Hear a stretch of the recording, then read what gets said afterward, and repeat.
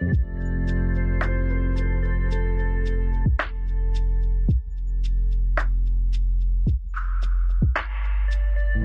to the For the Gospel podcast, where we are all about providing sound doctrine for everyday people. My name is Costi Hinn, and I have Jesse Randolph with us today, who's one of our regular contributors at For the Gospel. He's a pastor at Mission Bible Church and a good friend of mine. Welcome to the podcast, Jesse.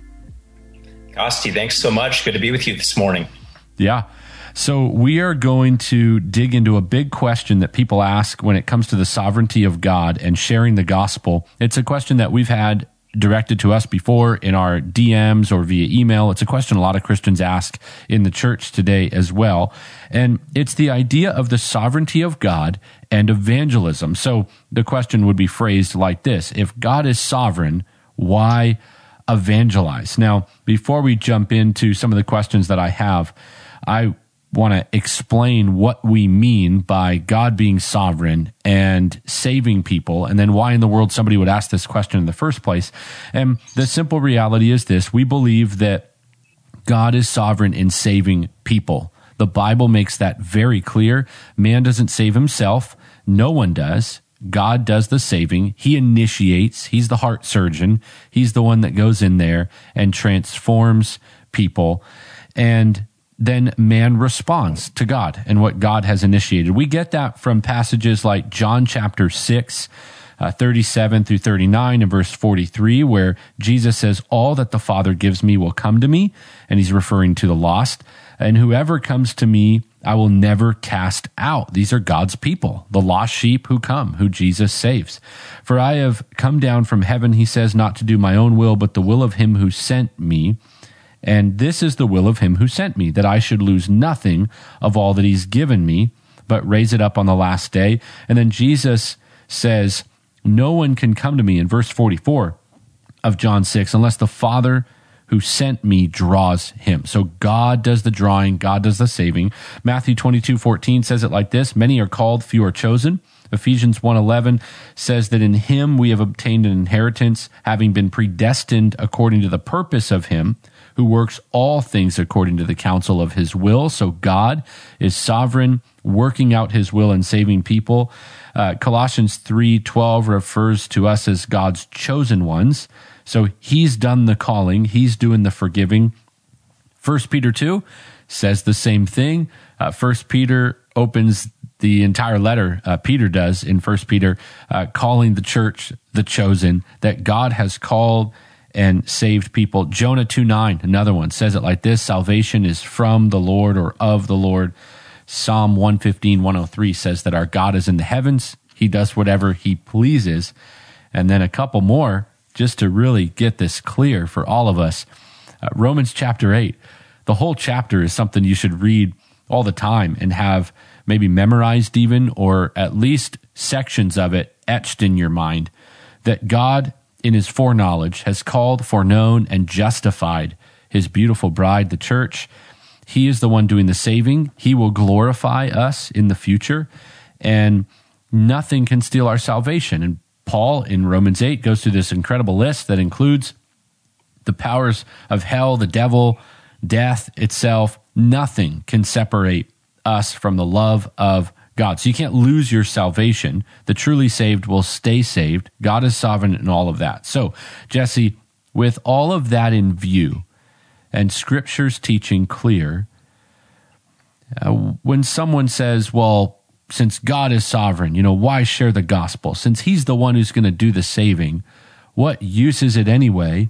And people can use it as an excuse to be lazy with evangelism, or they say it with a little bit of snark and attitude, a little bit frustrated with the theological view that God saves, and say, well, I guess we shouldn't tell anyone the gospel then, because we're not going to change anyone or convince anyone.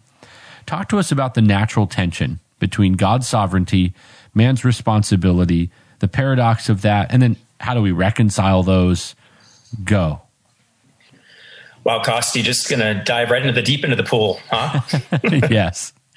Wow. Well, those truths that you just listed out are glorious. And there's so many more that you could list out, and we could talk deep into the afternoon about a sovereign God who is sovereign in salvation. I think one way to approach this is really to unpack the objections first, right? So people will say that the tension, maybe that's the word you use there, between God's sovereignty and man's responsibility is actually contradictory. We would say no way. We know that the law of the Lord is perfect. We know that all scripture is breathed out by God and is profitable and is true. That includes truths that relate to God's sovereignty as well as truths that relate to man's responsibility. Some would maybe water down the argument a bit and say, well, if it's not contradictory, it's still paradoxical. Well, a paradox by definition is a logically self-contradictory statement. So even then, that's not a sound argument because the Bible, again, is true, perfect, sufficient, adequate, God-breathed. So we would reject the idea that because Scripture teaches that God is sovereign in salvation, that it's contradictory to say man is responsible. We would also reject that it's a paradox. I think the most we could say is what you said, Costi, that there's a tension. There's a tension between these two tracks of truth, between God being sovereign and man being responsible. And of course, in our finite, fallen human minds, we might have a hard time reconciling those two, but that doesn't say that. It doesn't mean that they aren't both true. So what I would say to somebody who is maybe struggling with this is I would point to the whole other stream of scripture that refers to man's responsibility vis-a-vis God's sovereignty. So I would look at passages like Mark 1:15, where Jesus, his first words, the red letters, if you have a red letter Bible, in that gospel are repent and believe in the gospel. That sounds like he's talking to man.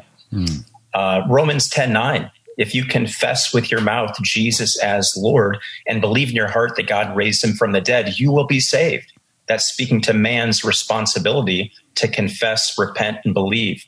John 6:37, you quoted John 6:44, but John 6:37 says, the one who comes to me, I will certainly not cast out. Mm-hmm. So is there a contradiction? No. Is it paradoxical? No. Is there tension from our standpoint? Sure. But that doesn't make either stream of truth less true. And it certainly doesn't mean that in the perfect mind of God that it all works out. It does all work out in his sovereign mind and perfect mind. And we simply praise him for the both truths that he's revealed to us. Man, that is such a helpful response, and one that answers a lot of questions for people that would say, well, those contradict and all of that.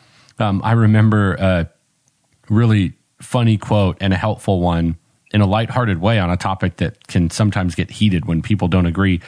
When somebody once asked Spurgeon to try to reconcile the two truths, and he said, I never try to reconcile two old friends. And he referred to the sovereignty of God and man's responsibility as two friends. He said, where those lines cross on the other side of eternity, I do not know, but I'm resolved to believe both because the Bible says both. And so he was a great example of somebody who evangelized all and trusted the Lord. So Jesse, you're one of the most passionate evangelistic guys that I've seen and that I know. And that's saying something because we know a lot of evangelistic guys and guys who are passionate about sharing the gospel. All pastors I know, at least in our circles, are and love the gospel. We are here at For the Gospel. It's why you're a part of it. You do such a wonderful job. But you go beyond the pulpit. You're one of those guys that loves to get in the neighborhoods. You're in the trenches. You're training people at Mission Bible to do evangelism, relational evangelism in the sense of forming relationships to share the gospel, very direct approach evangelism where you're just going some places and asking people if they were to die today, would they go to heaven or hell? I mean, all the different approaches. I know that you're taking them. I know you're passionate about them and you train people. So as somebody who believes in the sovereignty of God and that he's the one that's going to do the saving, what's your motivation? Because the way that you're acting a lot of the time and you're with your passion is usually the mark of a different stream of theology. just to be honest, I mean, where, my background with some streams of Pentecostalism and charismatic beliefs, it was very what people would say, Arminian, in the sense of we believed we have to go share the gospel and we have to save people and convince them. And then there's the what some people will say is called Calvinism, where God is sovereign, and it can go a little too far, where people say it's hyper Calvinism, where people say, well, I'm just not going to do anything. You, and just humor me here, you evangelize as passionately and as directly as the like crazier charismatics that I used to roll with. Like you actually do look like a person that's like, yeah, I'm going to go try to save people. Talk to me about the motivation. And yet you hold a conservative theological position with all of this. I'm going to take that as a compliment, Costi. Absolutely. It totally is. Oh man, brother, that's a great question. And it's funny you used the word Arminian, and I do think that in some respects, though we hold to here in our church and in my background, a reformed soteriology, we believe that God is sovereign in salvation in that sense. But yet, as we go and proclaim the gospel to people, there have to be different motivations than that. It's not only that fuels evangelism and fuels sharing the gospel. For me, there's a few things. One is I believe in a hell, a literal hell, or a place that's described as in the Bible as a place of eternal conscious torment, a place that's going to be unbearably hot for those who end up there. But I also believe in a heaven that's unspeakably glorious. And I simply love the people that I'm sharing with. I love the people that are on one of two paths or one of two tracks. And yeah, that's all worked out in the mind of God. But here in my, again, fallen and finite mind, I know my responsibility is to share. My job is not to figure out who are saved and who is the elect. My job is to proclaim faithfully the gospel of Jesus Christ. So that's one thing, just understanding and embracing the realities of heaven and hell, not minimizing those truths, not minimizing their existence or where people are going if they do not trust in the Savior, Jesus Christ. Another thing is it's my job as a pastor, as it is yours, Costi. 2 Timothy 4:5 says we are to do the work of an evangelist. So that's a pretty simple one as part of our job description. That's right. But it's not only for pastors, because now we get down into the Great Commission, right? Here's another simple motivation. Our Savior, the one who redeemed us and drew us out of the pit and set our foot on a rock and granted us eternal life, has said it as clear as he could say it, that our commission on this earth is to go and make disciples, to get out there and to proclaim Christ, to reach, teach, and train people with the gospel. And the first part of becoming a disciple, of course, is to hear the gospel message. So he sends us, he tells us under that charge to make disciples, we need to go. So what do? We go. Whether we believe in all 5 points of Calvinism or whether we're Arminian, we go. We share the gospel of Christ. So that's another motivation. Another one I would add is it's a privilege. It's not just a command. Yeah, Christ is our captain and has told us we need to do something about making sure that people know the gospel, but it's a privilege. Think of all the language that Christ uses and the Bible generally uses about who we are in Christ. And some of the different descriptors are things like we're commissioned, we're heralds, we're proclaimers. The one I love is the word ambassador. We are an ambassador of the Lord Jesus Christ. And he is the one that is pressing in on the consciences of those who know that he's there and yet reject him. And yeah, white flags are sometimes hard to come by, but we're still called to ask people to surrender their lives to Jesus Christ and trust that he will bring about the results. One other motivation I'll just share with you, Costi, is frankly, it works. Why do I share the gospel? Why do I go out and evangelize? Amen. Why do I teach people here to proclaim the message of hope through Christ? Because it works. And when you know that, yeah, the gospel is the power of God to salvation, Romans 1. And one beauty of knowing what we know about God's sovereignty and salvation is that we're not aimlessly shooting at fish in a barrel when we share our faith. You know, fishing is an apt metaphor for sharing the gospel and for evangelism. But we're not shooting willy-nilly or without aim. We know, knowing what we know about God's sovereignty and salvation, that the fish are already hooked, they're already on the line, and we have the privilege of reeling them in and seeing them come to saving faith. Amen. Last thing I would add is it simply brings glory to God. knowing that we are faithfully discharging our duty to go out there and proclaim Christ. He's doing the saving. We're doing the proclaiming. God gets all the glory. Man, that is so clear. How many was that? 6? I lost count. I was between 5 or 6. so good. Who cares? There was a lot of them. That's amazing, man. Yeah, I bet you could go on easily into 10, 11, 12, 13, 14 different motivations. On that same vein of thought, what are some amazing testimonies that you have seen firsthand or even heard of there with the team that goes out and is going door to door and is inviting neighbors and is connecting with people, or even in the past in your own life, in your own family, maybe your own heart, from sharing the gospel boldly? Well, yeah, I wish I could say it just comes with ease. And I have all these stories of people that fell on their face right in front of me and repented and believed and said, how do I, take me to get baptized now? That hasn't been the case. There have been many stories though of, we go out, we hit the neighborhoods, we invite people to church, we share Christ with them, share the gospel with them. And what happens next is they show up at the church. They show up at the church and they hear the word faithfully preached. But as they hear the word faithfully preached, they hear the gospel yet again woven into that message. And then we see many weeks or months or sometimes even years down the road, they are actually proclaiming their faith in Jesus. And then we see the very people that we knocked on their doors now going down into the waters of baptism, proclaiming Christ as Savior and Lord in front of their church family. So there are many stories of those. One story I'll share with you about something very recent is we've been going aggressively and heavily into the neighborhoods out here in California since about December. And I'm just going to share a story with you about a woman that we knocked on her door. I remember it was a Monday night. It was a young man and myself.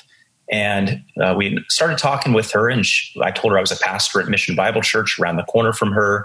And we were here to share Christ with her. And she professed to be a believer, but she said, "You must be angels sent from heaven," because she was going through some crazy trials and difficulties and circumstances. And the fact that 2 men would come to her door and talk to her about Christ and encourage her to come to church in that case was exactly what she needed at that moment. Fast forward a couple weeks, she shows up at church.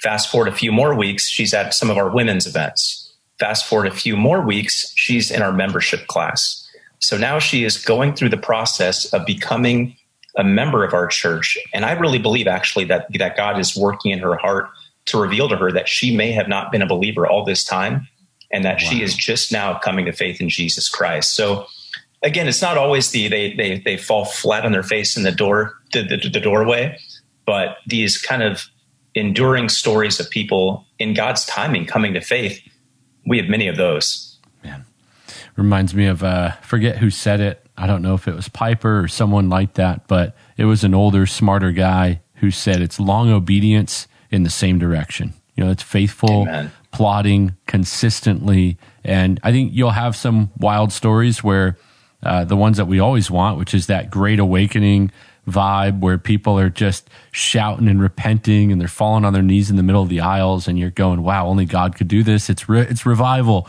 And yet so many of the storylines that we hear about in the church are that faithful evangelism, people coming, and then the Lord doing his work and revealing what he's done in the heart over time. Another question, just pulling the layers back a little bit more and going deeper. Are there extremes we should watch out for? I know we mentioned a few buzzwords earlier with Arminianism and Calvinism and hyper-Calvinism and all of that. What are some of the extremes we should watch out for when it comes to sovereignty and salvation, if you will? In other words, are there certain presuppositions or assumptions or maybe even, emotional responses to all of this that can cause our evangelism to go off course and lead us to places we don't really need to be? It's a great question. Yeah, I think that's a clear temptation for those of us who have an understanding to some degree of God's sovereignty and salvation. One thing I would throw out there is we can't allow our understanding of God's sovereignty to breed laziness. to breed a passivity, a mentality sitting on the sidelines. I'm thinking of William Carey, the great evangelist and missionary to India. At the front end of his ministry to those people, you might remember he starts trying to form a missionary Baptist association. And the first response he gets from the people there in the UK is, when God is pleased to save the heathen there in India, he'll do it. We're not sending you, Mr. Carey. Let's let God work, as though that's divorced from the call to evangelize. Man. So, that's just plain lazy. And I think we can say that's plain unfaithful. Mm-hmm. So we need to really guard against it. If we're reading Bavinck's Reformed Dogmatics, or that you just mentioned John Piper, and we're soaking up all this information about sound doctrine and theology, but we're not knocking on the door or walking across the room or sharing with the family member, we're missing the point. Our charge is to share the gospel, to pray for that seed to land on good soil, to follow up, to love, to encourage, and ultimately to call for a response. So I would say that one major extreme to avoid is sideline sitting in light of what we know about God's sovereignty. Another one I would throw out there, and I think this is for those who are zealous, I think, in a good way for sound doctrine, which of course we affirm and hold to, is we're not called to preach sovereignty to the unsaved.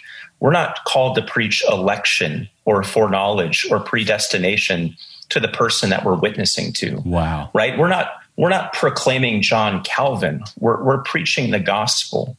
So, the person at the door, they don't need to know that God has saved certain men and women unto salvation. They need to know that they need eternal life, right? They need to know who God is. They need to know that he is holy and just and wrathful, but that he's also gracious and loving and merciful. They need to know that that they are sinners. They need to know that all have sinned and fall short of the glory of God. They need to know that the wages of sin is death, but they need to know that sin has made this chasm, this gulf between them and that holy God that they stand in opposition to. And they need to know, though, that the story doesn't end there. It then moves on to Christ. They need to know that God sent his son, Jesus Christ, into the world to die a sinner's death on our behalf so that we might have restored fellowship with him and eternal life and glory. And they need to know that that's not just a message to mentally assent to, but a message to respond to. So they need to know that they need to repent and believe, turn from their sin, and walk in a new manner of life, and believe, trust in the finished work of Christ on the cross to be the instrument that saves them from their sin and saves them from the terrors of the hell that I mentioned earlier. So that's I think a common stumbling block for young, zealous, cage stage type guys and gals, is to preach sovereignty as opposed to preaching the gospel. So yes, study sound doctrine, study good theology, be committed to those things, but make sure you're not missing the first thing, the gospel, as you're relating to the lost, to the unsaved. It's a fantastic explanation there, and reminds me of Paul saying that the gospel is of first importance. That was his primary effort everywhere he went. And for those of you who hear Jesse say cage stage, what he means by that is those of you who might be early in your conversion, or you come into contact with a truth and you're really zealous, you're really fired up, you're going to tell everyone either, they're all going to hell, or you're going to go, yell at everybody with big words that you're learning from, an article that R.C. Sproul wrote, and you're throwing big words out there as he's teaching, seminary students. And no one knows what you're talking about, but you're really fired up. And it's best that you be caged for a little while, lest you say something foolish or just confuse a whole lot of people. But also there's an element that is emotional. A lot of people, they get saved and they come into reality in the truest sense, where they see their sin, they see God's word for what it is. They all of a sudden are living as a new creation, and they get righteously, yet sometimes overzealously angry. And they're mad at sin. They're mad at sinners. They're mad at people who have lied to them. I went through that. I think we all, in some level, go through that when we realize that we were living a lie. And then as well, it's time to calm down, be discipled, grow in knowledge, and still maintain a heart for the lost. Jesse, what are some of your heroes from history, missionaries that if somebody said, hey, I want to know who has been a great example of evangelism, who are the people I can look to for inspiration and motivation? Who are some historical missionary heroes that you look to for encouragement? Yeah, I mean, I mentioned William Carey already. He'd be at the top of the list. Adoniram Judson, certainly the missionary to Burma back in the day. I don't know that he was technically a missionary. I guess you could say he was in a sense, but at the very top of my list, and people around this church know this already, George Whitefield. George Whitefield, the great first Great Awakening preacher evangelist who was from the UK, but because he was so taken by the very doctrines of grace that we're talking about, the doctrine of God's sovereignty, made 13 Atlantic voyages over to the States to make sure that he could proclaim Christ faithfully up and down the eastern seaboard so that people here in this new republic could hear the message of Christ. And there is just story after story of his powerful preaching. You know, he's preaching to 20,000 people with no amplification. The guy worked himself to death. His famous saying is, I'd rather burn out than rust out, and burn out he did. And I'm not saying that's all that admirable, but the fact that he was, the fact that he was so committed though to going to the ends of the earth for him, which was over across the Atlantic here to the States, and proclaim Christ as faithfully, as passionately, and as doggedly as he did. He's a real motivation to me. And the interesting story about Whitefield is he was a devout adherent to sound doctrine. He believed in divine sovereignty. There are famous debates that he got into between his old friend John Wesley over the issue of, is God sovereign in salvation? But what the beauty of Whitefield is, though he believed in a high, majestic, regal God, that didn't stop him or stifle him from evangelizing. It fueled him to evangelize. So he is high on the top of my list. I would recommend to our listeners, there is a book by Steve Lawson called The Evangelistic Zeal of George Whitefield. Little 130-page book, really accessible, fun read, gives you a nice little glimpse into Whitefield's life. Another one is Arnold Dallimore. He's got a giant 2-volume biography of George Whitefield. I'd start with a little slender 1-volume biography that Dallimore wrote to get you introduced to Whitefield, his passion. I think if you're a sound doctrine person who is moving into that call to evangelize, that's a great book to start diving into. Wonderful. Yeah, the Steve Lawson series, I think it's called as a series, and correct me if I'm wrong, is it A Long Line of Godly Men? Yes. That the series itself? And it's got Whitefield and Calvin and Knox and Spurgeon, and I know I'm missing a few others, but there is a great line of history there, and they're short books. They're easy to digest. So thank you for that, man. Well, are there any other thoughts or any encouragements you would give to people who are listening and they would say to you, okay, I'm in, I'm ready, I'm going to order one of those books, I get it. What's my next step, Pastor Jesse? How do I go out and do this today?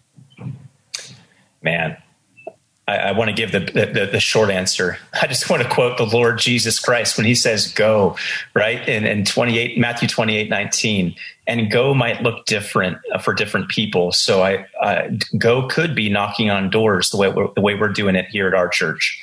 Go might be standing in front of an abortion clinic and winsomely appealing to pregnant women to not only not give up their child and sacrifice their child, but to be reconciled to God through Christ. Go might be being more bold at Thanksgiving this year as you sit across the unsaved and hostile uncle at the Thanksgiving table. Go might be talking to your children about the gospel as you and I need to do, every day, really. So go looks different for different people, but that's the point, is that we're called to go and make sure that we go and that we're faithful in going. I would also encourage you to make sure that you're connected to a church that is faithfully discharging its duty and its people their duty to share the gospel. So, we don't want to be the frozen chosen, the holy huddle that's never getting outside the doors of our building and inviting people not just to church, but to Christ ultimately.